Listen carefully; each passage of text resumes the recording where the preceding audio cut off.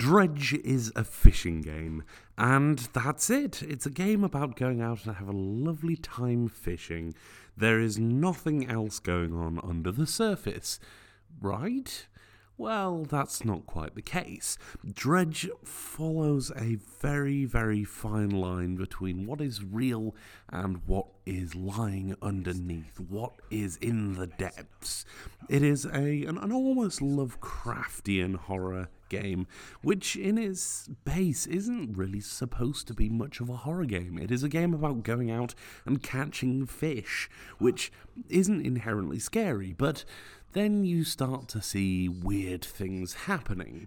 I feel like I can't talk much about the actual basis of a lot of this game because it's a game that you really have to play to appreciate. And let me tell you, this is a game worth playing. I have loved every second I've played with it.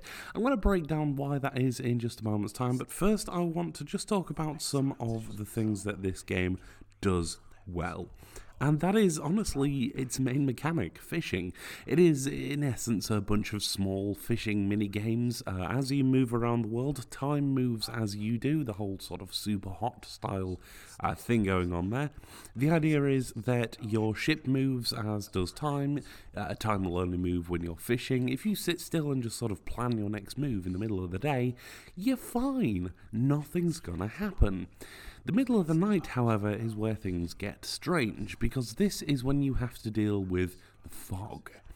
And the fog isn't the only thing lurking in the depths. As you fish and as you explore the world a little bit more, as you get out there and find more things, you'll discover that the world is not quite what it seems, and maybe people aren't being so honest with you about what's going on.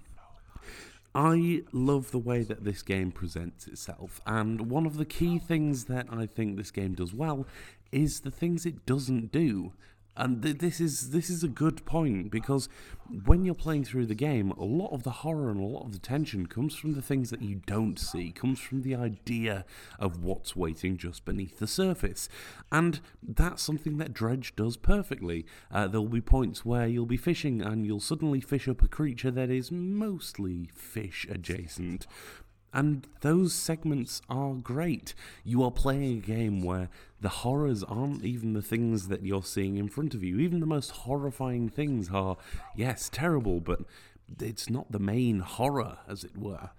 And that's what Dredge does well. In fact, I'd argue that those parts of the game are better than some of the later parts when you start seeing the actual creatures of the depths and such. Dredge is, at its heart, a game about going out and making a life, scraping by and fishing. But when you dig a little bit deeper into that heart, you find a terrifying, ink-black sludge, which, honestly, you can't help but admire, even if it is at a distance, with your hands covering your eyes.